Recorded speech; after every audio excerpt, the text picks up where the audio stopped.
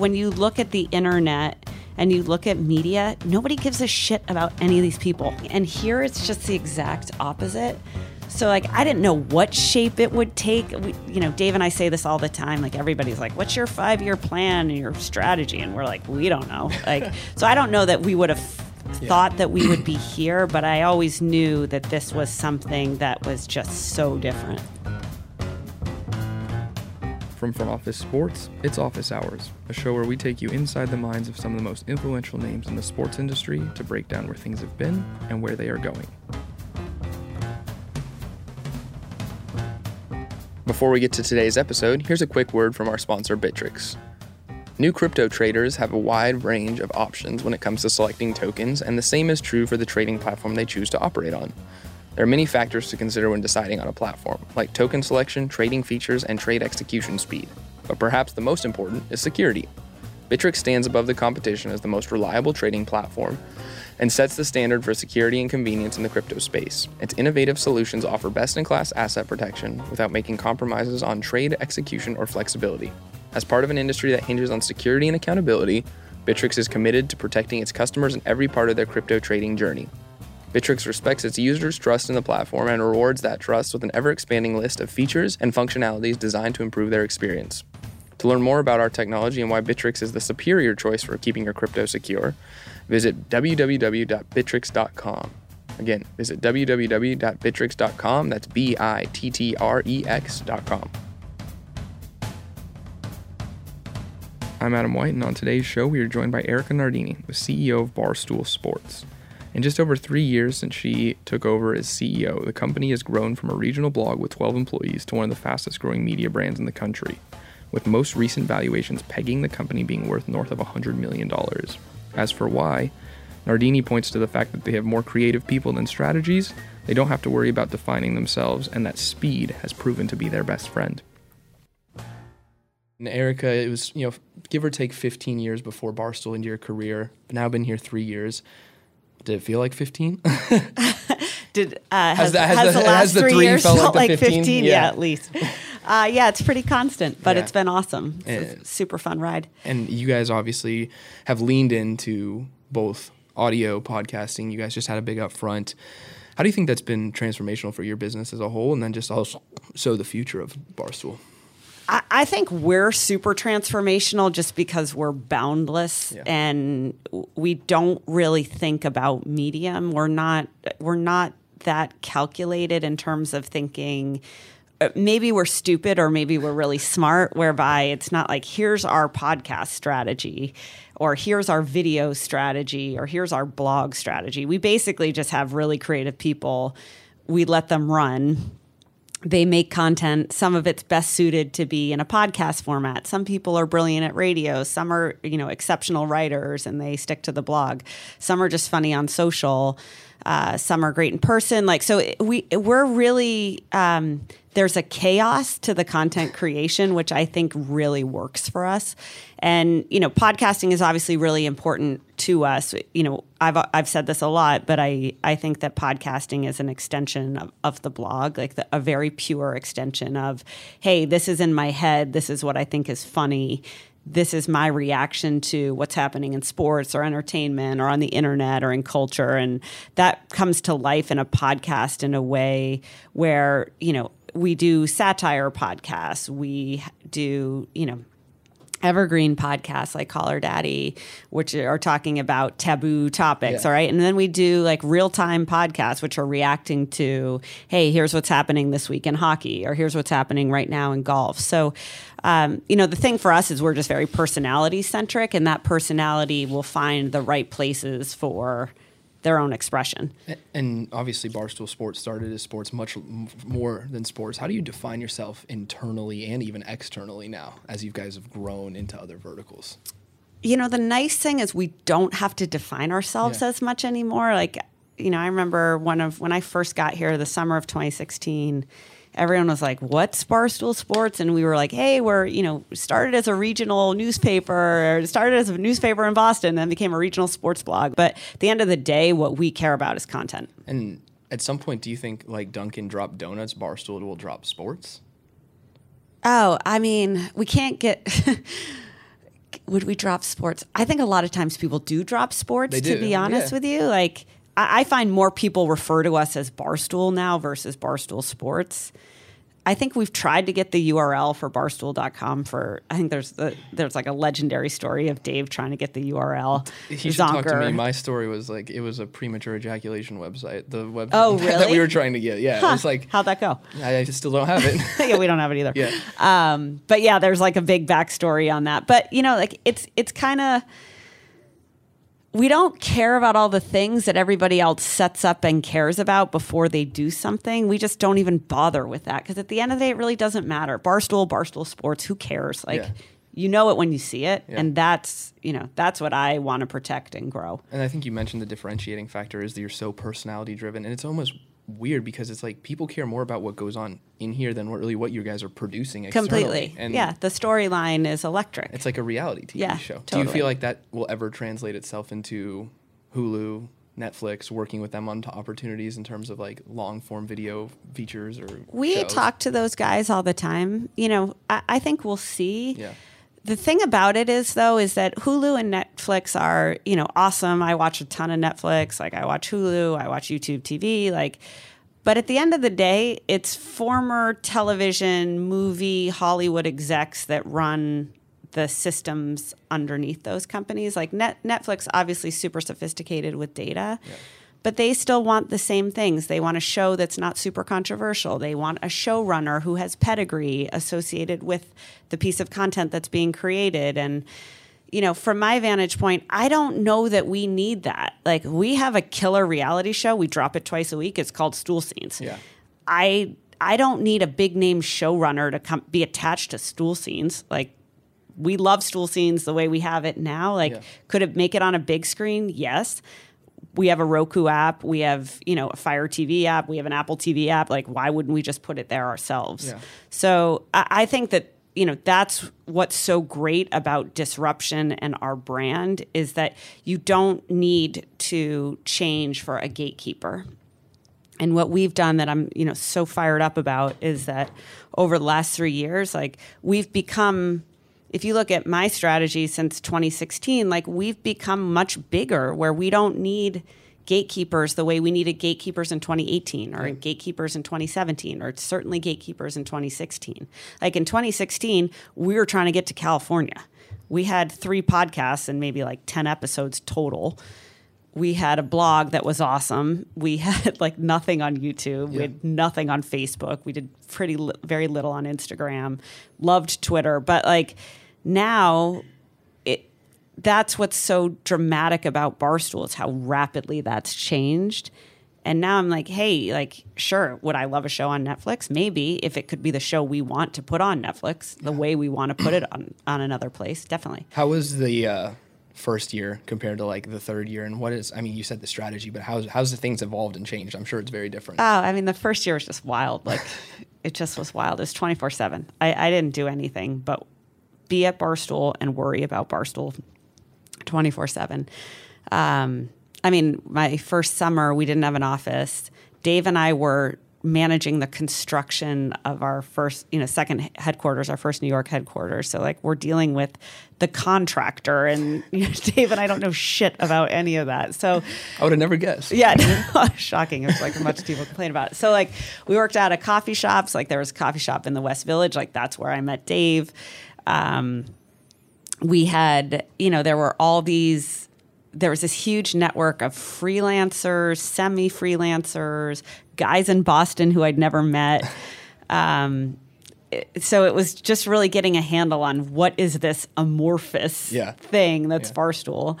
And then we just started to chip away at stuff, So the first year was very, very, very hands-on. Like, when we went to the Super Bowl and we the thing with Barstool is we just are so fast. Like, we did so much so quickly that, we had a TV show on Comedy Central. It was 2017 Super Bowl. So in Houston, and like, we all stayed in the same house, and there was maybe 32 of us at this company. I think 22 of us worked on that TV show, myself included, like, show running this TV show. So like, the first year it's all been intense. That first year I worried a lot and, tried to spark something and to steer it. And then now it's like, now I don't need to go live in the house. So that's nice. huge bonus. I still worry about us, but I'm so proud, and I think we're such a force. Yeah. You said you still worry about it. What do you worry about? Oh, everything. Like, I worry. I care a lot, I guess is a different way to say it. Like, I just really care. I care about our people. I care about, I care about how are we coming to life on platforms. I care about, like, I'm trying to put all these new things together. Like, we have a huge business operation right now, production, programming, monetization, distribution. Like, how do we put all those pieces together and still not lose the magic, but also get much bigger? How are we using data? How are we intersecting all these things? Who's coming after us? Like, who wants to eat our lunch? So I just think about Barstool all the time, which, I think people in my personal life criticize me for, which I get and is deserved. But I just think there's never going to be another one of these things. And the ride that we've had is just so, it's just electric. So I just am so grateful to be a part of it and feel a lot of commitment and responsibility to keep it going. When Dave and the team first approached you, would you ever imagine it to be like this? No, no. I knew Barstool Sports was just something so radical. I had so much respect for Dave. I think Dave is just genius. I still think that today, even 100 times more than I thought it in 2015, 2016. I knew, when you look at the internet and you look at media, nobody gives a shit about any of these people. They don't care about the brands. They don't care about the content. They don't care about the personalities. They don't care about the storyline. They don't know anything about the business, and it's not interesting. And here it's just the exact opposite. So, like, I didn't know what shape it would take. Dave and I say this all the time. Like, everybody's like, what's your 5-year plan and your strategy? And we're like, we don't know. Like, so I don't know that we would have thought that we would be here, but I always knew that this was something that was just so different. And you said you're worried about people who may come and eat your lunch. You obviously disrupted a lot of traditional guards and traditional people in the media. Who disrupts Barstool, or who are you worried about? I don't know. We watch it all. I mean, I look at personalities. Yeah. I look at YouTube. We look at new platforms. You look at, like, what's happening on TikTok. Like, do we have enough eyes on TikTok? Are we, and the thing that's so cool about Barstool is, like, you say the word gambling and then it just permeates this whole place, and everybody starts thinking about what's their take on gambling. Like, whether you know how to gamble or you don't know how to sport, you don't know how to bet. Like, everybody has a shtick on it. We say the word TikTok, and, like, Rhea is doing dance videos in the hallway every afternoon, and it's like nobody said to Rhea, like, "Hey, Rhea, it'd be really good for you to have a strategy for TikTok." She doesn't have a strategy. She just wants to make dance videos with 6 other random people here. So, like, I love that, and that's why I feel so confident about our future, is because there's this osmosis in this house. Yeah. There's an osmosis in this house where people just catch on fire, and things, Dave and I were talking about it at our upfront this week, where we always laugh because someone told them the story once about how there was a meeting at a big media company. And it was a meeting about how to be more authentic. It was like the authenticity meeting, and the subject of community the meeting is authenticity. Yeah, authenticity is the new community. Yeah. And in this meeting, they're like, "How do we get more authentic?" And it's like, dude, if you're having a fucking meeting about how to be authentic, like, it's never probably gonna not happen. authentic. And for us, it's just so, like, the authenticity isn't just about the content and the point of view. It's just that, like, literally someone says the word TikTok, and there's 100 fires of people creating TikToks. Are you going to be creating TikToks? No, I'm not. No. It's actually funny. I had that thought last night where I was like, should I be on TikTok? I don't know what you should I would do behind the scenes on TikTok. I highly doubt that I would be appealing to a TikTok audience. But I think that what's cool is that there's just such constant experimentation. The energy, I don't know if you feel it here, like the energy here is just so awesome. And that's why I would bet on us 100 times out of 100. And one of the things you did do, and it, a year ago, right? You had Van Talk. It was canceled like almost to this day a year ago. 2 years ago. 2 years ago, excuse me. 2 years ago, sorry.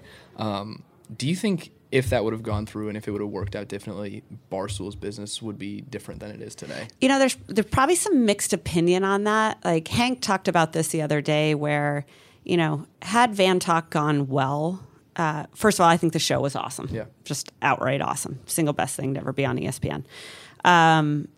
Which is infinitely biased, but I still believe it. I think that, you know, I think you got to wonder if the show was successful, like what could have become for Pardon My Take, the brand.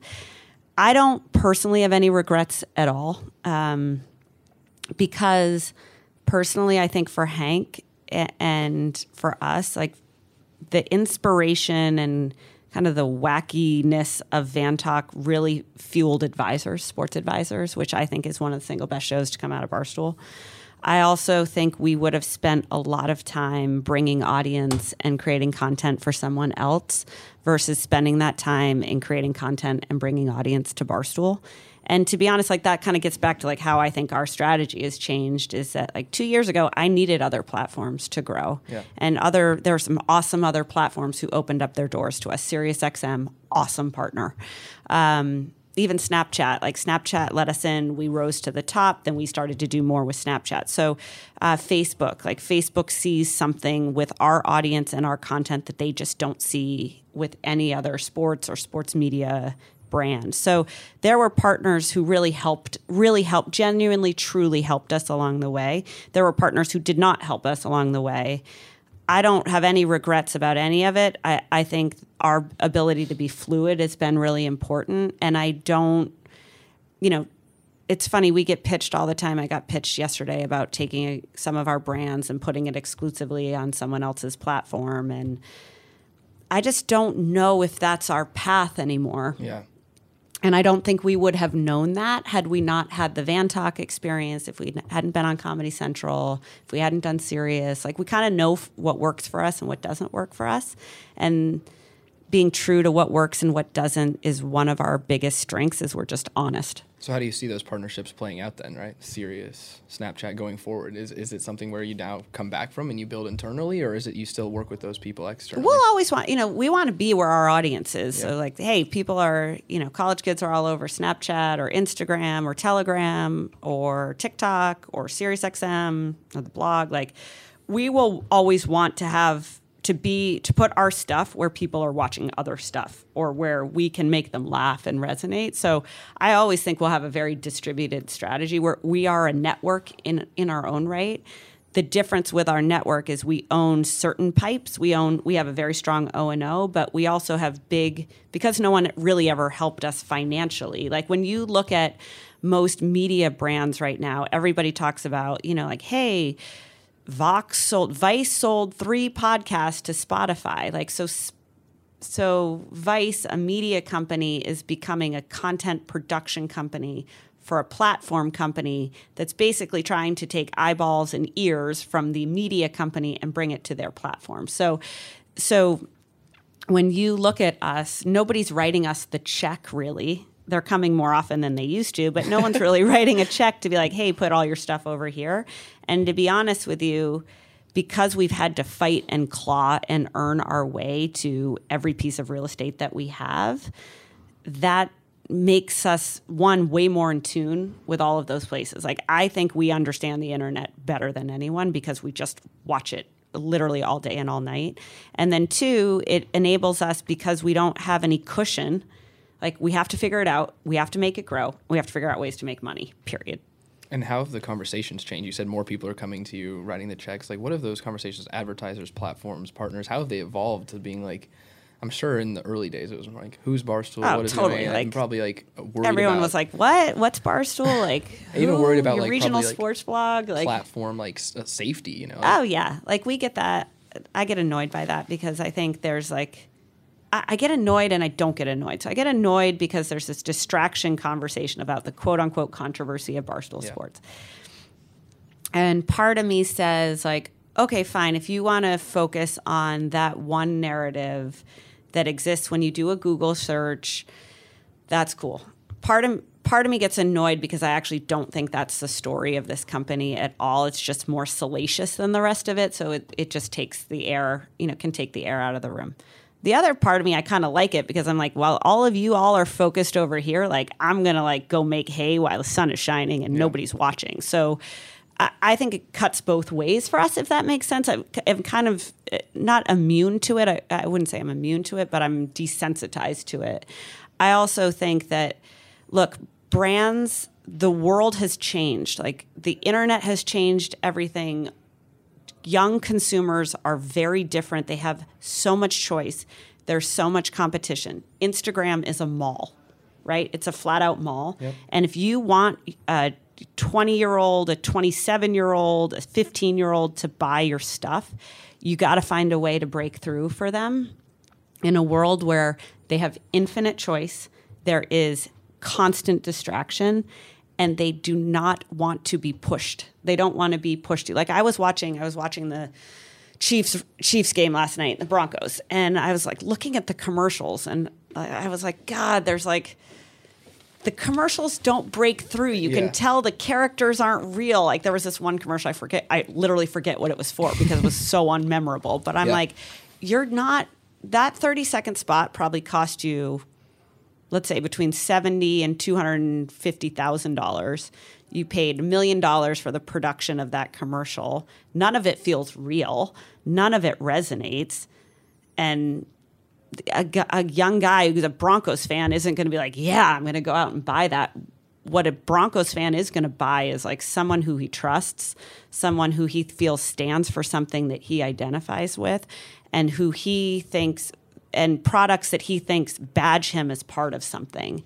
And I think that's what's changed in the world and why we're so valuable, is because we have all those things and you cannot buy those things. Like, you cannot become trustworthy. You cannot buy your way to authenticity. Like, you can't get that.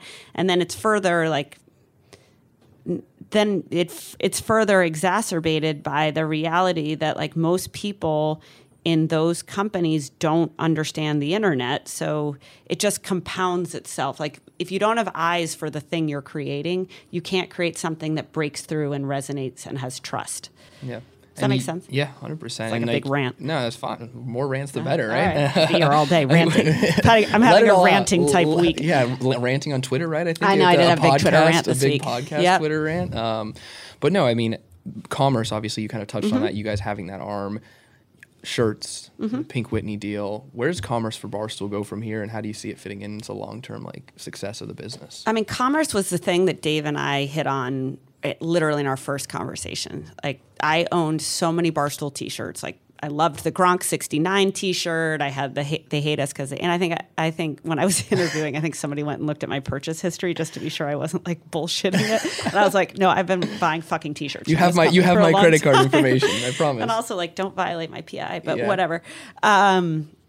So commerce, what I always loved about Barstool Commerce is that wearing a Fire Goodell t-shirt or a They Hate Us Because They Ain't Us t-shirt, that's not buying a t-shirt. That's like being part of something.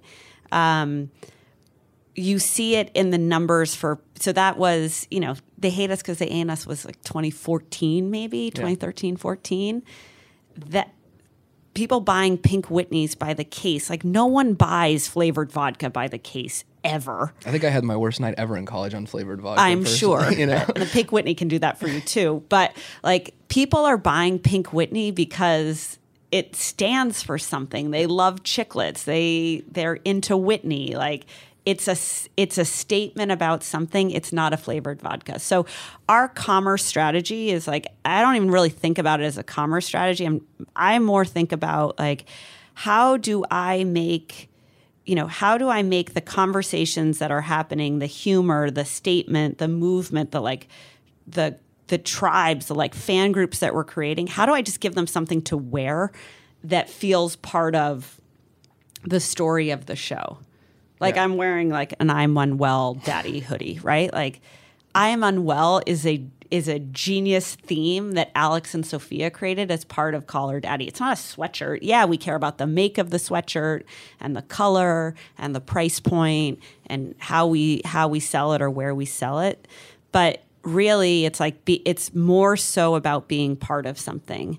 And when fans feel part of something and there's a content experience that becomes a commerce experience, you almost you don't differentiate between the two. So what would you say to everyone who's talking about content to commerce now in 2019 when you guys were doing it in 2014? I think if you don't have a brand that people care about, nobody is going to buy your t-shirt. A viral t-shirt, a t-shirt that has a slogan about something will go so far. A t-shirt that has a slogan that has meaning will go much, much, much further. We had t-shirts on Tuesday. Like Dave had this huge thing on Tuesday. It wasn't we weren't like, hey, we got to get the commerce numbers up on Tuesday. Dave was looking at what was happening with LeBron James, talking about China, the hypocrisy around free speech, and dropped 2 t-shirts. Those 2 t-shirts went bananas sales-wise, not because everyone's dying to have a LeBron t-shirt from Barstool Sports, but because it's like, this is ridiculous. It's funny. I want to wear it. I can wear it this weekend. It'll be topical. So I think that there's a lot of companies who are saying we need a commerce strategy. It's just like people saying we need a pivot to video strategy. We need a video strategy. We need a subscription strategy. Like everyone who is dependent on programmatic ad revenue to fuel their business is looking at decreasing margin and decreasing efficacy and flat to lower revenue numbers. So they're trying to augment those with new numbers. Now, the reality is the subscription business, the commerce business, the live event business is much harder and very hard. It's a lot more work than selling advertising. And it grows slower. It's more uneven. It's more unpredictable. So that's what's hard is like you can't flip the switch from like, oh, hey, we were an programmatic ad business and now we're going to be a commerce business. Like it doesn't work that way. How have subscriptions been for you guys? It's good. Like we launched Gold a year ago in January. We launched Gold a year ago in January. I'm really proud of our tech team. I think that we have, and that's what I'm also really excited about with Barstool is like we have a team. It's not just the content team that punches above their weight and is mighty with small numbers. Like our whole company is like that. Built a really great product. We are seeing success in terms of Stoolies signing up and joining. I don't think we've nailed it, to be honest, at all. I think we haven't figured out what the offering should be. I think we're still debating what the value proposition looks like. We're really grateful to all the Stoolies who are part of it. Bringing our fans closer to us is really important. We struggle with it, to be honest with you. Like, I'll give you an example. We have all the Barstool documentaries in Gold. And I think our documentaries are just the most captivating whole portrayal of the history of this company. We're only showing those to a fraction of our audience. And I think about the misperceptions or just the intrigue around Barstool. Those documentaries would be so powerful to be broadcast more broadly. Right now, we have them in our subscription product. Is that right? Is that wrong? Like, I don't think we know. So we're still figuring it out. How much time for you is spent on figuring it out? Or like, what does that look like now that the business is so diversified? Where are you focusing the efforts? I'm assuming it's probably across everything, but what's the biggest thing for you? I spend a lot of time spend a lot of time with lawyers. Just always with the lawyers. Never talked to, I started my career in a legal department and thinking that I absolutely hated lawyers and I didn't want to be a lawyer. Now that's all I do, but it's from a good side of the table. Now you love them, right? They love me because I spent so much money with them. But I spend a lot of our time thinking about talent, whether it's talent we're bringing onto the platform, talent we have inside this company. I spend a lot of time thinking about what's next for the brand and brands that we're growing. Like, where should those go? What should those be like? I spend a lot of time thinking about how do we harness the things that are organically coming out of Dave and his team. The most incredible thing about our personalities, like we have 64 of them now, is like they're just always on to something. So there's so much to work with, which I love. So I spend a lot of time like, how do we harness this? What could we do with this? I spend a lot of time thinking about, our fans and, what are we asking from them? How do we, if we're invested obviously very deeply into Barstool Bets, like sports betting is going to be a really big focus for us. is the Betts fan different than a core Stoolie? How do we think about appealing to them? How do we make content for them? What's the distribution for them? As we bring as we build products and services to like bring people closer to us, like what do those look like? I think about what are we doing off platform versus on platform. I'm trying to look up more in the world now. Like my first 2 years, I literally did not watch a movie, read a book, like go to a conference, do any of that. So I'm trying to do more of that now. For better or worse. Yeah, for better or worse. Yeah, it was awesome. I loved every second of it. I think we're the most interesting thing going. So I'm like, you were living it. Yeah, if I was working in insurance and couldn't do anything else, I'd be sad. But it's not that. So those are the things I spend time on. And for you, when you go, is it building all these owned and operated and fulfilling these personalities, or even like looking at more acquisitions, things like that? Obviously, Rough and Rowdy, you have totally Old all Row. of that. Like, how does that play into the overall Barstool strategy as you guys grow? I think we do best when we find something very early and we incorporate it and make it part of Barstool. Like whether it's a personality or a brand, or frankly, even we spend a lot of time looking at platforms and betting. Like I think we do best when we work with something at a very early stage, and then we put our gasoline on it and we incorporate it into the house. So I'm always looking at stuff. We get stuff thrown at us all day long in terms of, hey, hire me, look at this, hire me, look at this. Here's a podcast. So we have a lot to sift through. But I think ultimately, we got to keep it Barstool. Yeah. We really got to keep it Barstool. And so keeping it Barstool means like finding and growing. Like this kid last night, the Jack McCarthy, I think is his name. Like, that's a kid who had like a social media job here. And now, his face is plastered all over the internet as being like the guy who stands up to Dave. Like, we didn't see that coming. Yeah. That's not what we hired him for. Could he be a great, he could be fired right now for all I know, but that's how we're going to do things, is just putting new things into the chaos and seeing what hits. And that could be a company, that could be a technology, that could be a business person, that could be a personality, that could be a podcast. And that's because you feel like you guys have set yourself up for success because you've been so accessible, I'm assuming, and you know what your people want. Yeah, we just pay attention only to what our fans want. And we're not, we're pretty loose. Like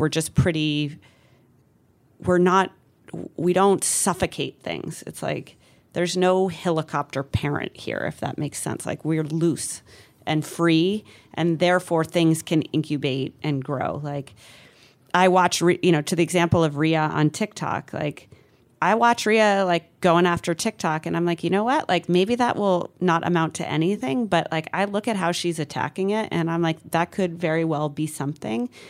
I'm not doing anything about it. I'm like enjoying watching her do it.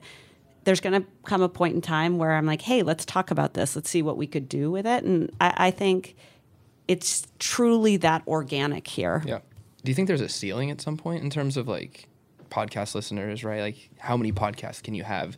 Are people who are only Call Her Daddy podcast people, are they not just like your hardcore stoolies, right? And I'm assuming they are, but like, is there at some point where it's like all the people are the same, they're just listening to things differently? I don't think that I think we're expanding our audience. You see that, we've gone from maybe 6 million uniques to, when you look across the network, like 90. So we're obviously growing our audience a lot. Yeah. I do think there's a cap on how much you can ask people to listen to and watch and read every day. Like I look at that. That's where I think we can be smarter of like, hey, sometimes you only want to read Dave's blogs, or sometimes you only want to watch how many hours a day do you have to watch Barstool? And are those audiences all the same? Like they're not. Like our fans on Instagram aren't necessarily blog readers. Yeah. Call Her Daddy fans aren't necessarily Chicks in the Office fans. Like could there be crossover? Probably, maybe. Is there crossover between Pardon My Take and Spit and Chicklets? Definitely. But I think we appeal to 12-year-olds to 60-year-olds, and on TikTok, like not to keep talking about TikTok, but like TikTok is like 15-year-old girls. Like it's really very similar to what we're doing on Instagram, which is 25-year-old guys. So it's like we're intuitive to what each platform looks like and what the audience on those platforms wants. Yeah. And so long as we keep doing a good job of that, there won't be a cap. If we start to suck at that, there will definitely be a cap. Definitely. And as you guys go forward, obviously you have the relationship with NASCAR. Mm-hmm. What was that like? How did that come about? How has that been for you guys? Do you envision more of these, working with more of these properties, right? Obviously you're big into golf. Is it PGA Tour next? Is it, something else? You have big NFL presences. Like where does this go with the leagues? Yeah, that's a great question. So, this week it came out on Monday, or on Tuesday it came out that the Talladega race this year was the most streamed race in NASCAR history. And there is one reason for that, which is Dave Portnoy streamed that race live on SiriusXM, which then was distributed across all of our social channels. All of our personalities were watching that race, and it was electric. We were into it. There were crashes. It was a great product from NASCAR. But the difference with this race at Talladega was Barstool Sports. And to me, that's awesome. That's exactly what we should be doing, which is fans watching the game or the race, having fun with it, being invested in it, talking about it, reacting to one another on it. Like that to me is what is so awesome and electric about this company, which is us watching a NASCAR race made hundreds of thousands, if not millions of people also watch a NASCAR race. We got so many tweets on Monday, Tuesday, even Wednesday, even up until this morning of like, hey, I've never, ever been interested in NASCAR. I wouldn't have even known that there was a race, and I'm watching it. Yeah. Same thing that happened with the Yankees-Astro game when Ellie called it, People were like, I never knew I needed this. I muted my TV and put on the volume of Ellie explaining the game, and it was awesome. It was the single best viewing experience I've ever had. So, I think we are fans of sports, and we will cover those sports in a way that's uniquely Barstool. It's great for NASCAR. The NASCAR folks are thrilled. They invest a lot in us to be on location, to meet the drivers, to promote the sport, to create energy around the races themselves and the entire NASCAR culture, which is an awesome culture. Yeah. NASCAR fans Barstool fans are very similar to NASCAR fans. Like it's tribal, which is awesome. Now that came about where NASCAR did an ad program with us for us to come on site at, I think it was at Daytona 500, and to be part of the Daytona 500 experience. Dave flat out was like, I don't know shit about NASCAR. I don't even think I like NASCAR. What am I doing? He went, he got hooked, and it has become a thing unto itself. So insofar as like we actually invested our own dollars in a team and a driver, Matt DiBenedetto, and we had Frankie's one bike car on Monday. So it was like, that's the Barstool difference, is like an ad sponsorship of like, hey, can you come promote this race? One, we did that and had an amazing impact on the ratings. Ratings in non-NASCAR markets were up 32 to 35%. All the way to like, now we're taking our dollars, we're making merch, we're designing a car, we've got a relationship with a driver, we're doing a live stream on SiriusXM. We're not doing that because anyone's paying us to do it. We're actually interested in NASCAR. And the energy and the fandom and the excitement and the performance we can drive is because it just moves that organically. So yeah, NASCAR is going to be a huge thing for us. We love NASCAR. Golf is a huge thing for us. We love the USGA. Like we have done a ton with them at the US Open. They have a fantastic team. They get us, we get them. Baseball, you see, like we're always obviously going to cover traditional sports. Those leagues, I think, are more conservative. They are more focused on the monetization of their assets with media companies. Yep. But there's going to be a point, people come to us when they're like, hey, we need young fans, and we need young fans to care about the product. So long as we keep doing that, which we will, like, I think we should have great relationships. I mean, there'll obviously be some exceptions to that, but yeah. You mentioned the relationships with the athletes. How does that play into the future too, as well? I mean, obviously the race car driver and as you guys have done in the past. And I mean, obviously everyone knows you've used people's likenesses probably without their permission, like while you're at there in the attorney. So how does that change going forward in terms of merch, commerce, everything? I mean, athletes, we love athletes. We're big fans of theirs. When I got to Barstool the only guests we ever had, we found ourselves probably through DMs that our personalities made. Now we have hundreds of guests through here, probably nearly 1,000 guests we've had this year. Big names, athletes, media personalities, celebrities. They want to do pizza reviews. They want to be on Pardon My Take. They, are talking to Chiclets. Like, they're coming into the office and doing live streams. They're on the rundown. They're doing the corp. Athletes, one, it's hard to be an athlete in a social media age because, one, there's just obviously a lot of pressure. There's a lot of conversation about your contract. There is a lot of opinion on your performance. And we're different from other traditional media outlets whereby, everybody's going to ask you the same question. There's going to be a gotcha in there. There's like big J journalism. We don't have that. We're like, hey, Gronk, you want to come in here and throw a football with A-Rod and do a pizza review? Like, sounds good, Yeah. So we become, I think, a more of a safe space. So, we'll continue to do that. We're starting to work with athletes. Charlie McAvoy plays for the Bruins. Like, we helped create his logo and merchandise. We're doing that with a bunch of athletes. We have partnership with Baker Mayfield where we benefit Special Olympics. Like, so we're doing all sorts of stuff with athletes. I think it's cool. I'm actually super interested in that. And, what I like is that we bring them into our world in a way that's just very comfortable and all the right things should fall out of that. And as you go forward, do you think Pink Whitney is a one-hit wonder in terms of an athlete thing, or do you think there's more Pink Whitneys in Barstool? Oh, no. Pink Whitney isn't a one-hit wonder. Yeah. Pink Whitney is awesome. I mean, we've done 1 million bottles in 6 weeks. We're the 3rd biggest flavored vodka in the world. We're the number 1 selling alcohol in the state of Illinois, which is just bananas, I think. But it's not a one-hit wonder. But we want to be choosy, right? We want to do the right thing. I don't want to do, 10 flavored vodkas with 5 different brands here. Like, I'm not interested in that. So there's not going to be an Erica flavored vodka? No, definitely not. No, definitely not. No one would buy that. You talked about being an athlete in a social media world. How's it been like being a CEO, especially of this company, in a social media world? I love my job. Like, I'm really, really happy at Barstool. I also, I think I have a lot of the same DNA that Barstool has, which is like, I'm self-deprecating. I am pretty real. Like, I show the process on social, which I think is interesting. I'm interested in it. I think a lot of CEOs try to be like executive and are very controlled about their image, and they're controlled about their access points, even to their own employees. Like, they're controlled in their messaging. I don't feel like that personally.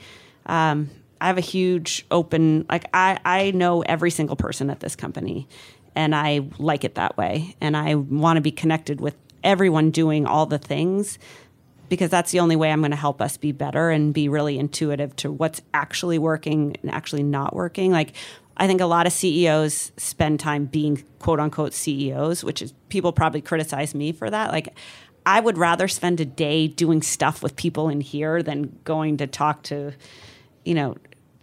being at a cocktail party in some official capacity. Like, I'm just not good at that. I'm not very interested in that. And I also think that, like, it is what it is. Like, some days we crush it, and some days we suck, and some days I crush it, and some days I suck. So, like, being honest about that and being open about it in social is, I don't really know another way. So that's kind of how it goes. Yeah. How's the relationship grown with Dave and changed over the years? Hasn't changed that much. Like, Dave's the best person I've ever worked with, best partner I have ever had, probably will ever have. So I love working with Dave. I knew I would love working with Dave from the minute I met him, which wasn't it wasn't in an interview capacity. I just met Dave through a mutual friend. I think we're great partners. I think that we have together made something really awesome happen. I respect what he does so much, and I think he has a lot of respect for the business side. I think we understand. I think we just have a good dynamic partnership. So, you didn't talk about the 5-year plan, but if you had to do anything or want to focus on anything, what's next? What's What's like Barstool 3 years? What's, your like guiding light, or for you, like the one thing that you could get done in like 2020? Oh God. I mean, hopefully like having them clean up after themselves. After That's a start, right? That's a start. Stream. Yeah, it's a start. Care about bets. Yeah. I care about sports betting. I think the U.S. is such an awesome market for sports betting because if you go to the UK or you go to Ireland, you go to countries where betting is cultural. Everybody has an uncle or a grandfather or a dad who bet. And you come to the U.S. and there are guys who know Dave is a expert bettor. Now you put that expert in quotes. Yeah, you can put that in quotes. Same with Dan. Like we Yeah. just have guys here who have been betting for a very long time. Yeah. Culturally, though, in the U.S., that is not the case, and I think we're going to be generation zero culturally of like how to betting as an engagement to what the game within the game, like betting as a part of watching sports.